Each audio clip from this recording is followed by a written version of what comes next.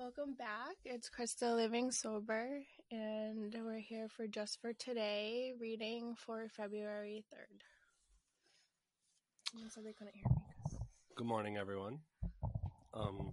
Today's reading is We Need Each Other, February 3rd. Anyone may join us, regardless of age, race, sexual identity, creed, religion, or lack of religion. Basic text, page 9. Addiction closed our minds to anything new or different. We didn't need anyone or anything, we thought.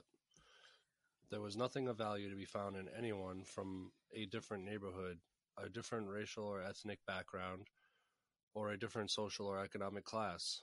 We may have thought that if it was different, it was bad. In recovery, we can't afford such attitudes. We came to NA because our very best thinking had gotten us nowhere. We must open our minds to experience what works, no matter where it comes from, if we hope to grow in our recovery. Regardless of our personal backgrounds, we all have two things in common with one another in NA that we share with no one else. Our disease and our recovery. We depend on one another for our shared experience, and the broader that experience, the better. We need every bit of experience, every different angle on our program we can find to meet the many challenges of living clean. Recovery often isn't easy. The strength we need to recover we draw from our fellow NA members. Today, we are grateful for the diversity of our group's membership, for in that diversity we find our strength. Just for today, I know that the more diverse my group's experience is, the better able my group will be to offer me support in different circumstances I find myself in. Today, I welcome addicts from all backgrounds to my home group. Yeah. So, the disease of addiction and recovery, both of those things do not discriminate against race, sex, religion, whatever it may be. And it's very true that every group that we're going to be involved in is going to be diverse and filled with many different people, of whatever background. And it's crucial that we come together and support each other and are unified in the recovery, and leave the judgments and all of that disconnect outside of the group, whatever that may be, whether it's AA, NA, whether it's the recovery scene online.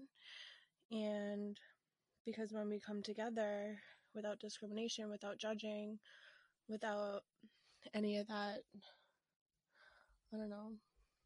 hate stuff, then recovery doesn't come so easy. So if we leave all that out the window, then we all recover easier together. Right? Does that make any sense? Yes. Open-mindedness is a really big part of recovery, and also the willingness to take suggestions and advice from people of all walks of life, no matter who they are. In my experience, I tend to go to a lot of different meetings to get every aspect of it. I'd been to meetings in some pretty tough neighborhoods, and I'd also been to meetings in upper class areas where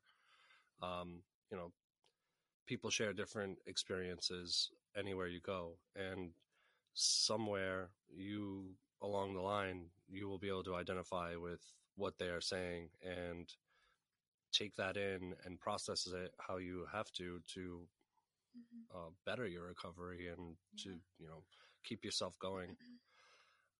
We can learn so much from people who are different from us but have similar stories. It just doesn't discriminate, recovery and our addiction. No matter how different we look or our beliefs are, on the inside we all have the same problem.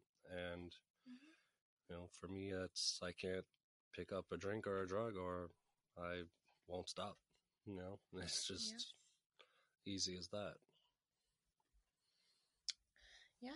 All right, so just for today, I know that the more diverse my group's experience is, the better able my group will be to offer me support in the different circumstances that I find myself facing. Today, I welcome addicts from all backgrounds to my home group or to wherever it is that you recover. Thanks, guys. Tune in tomorrow, and I'll be back, or we'll be back for just for today reading February 4th. Bye, everyone. Have a great day.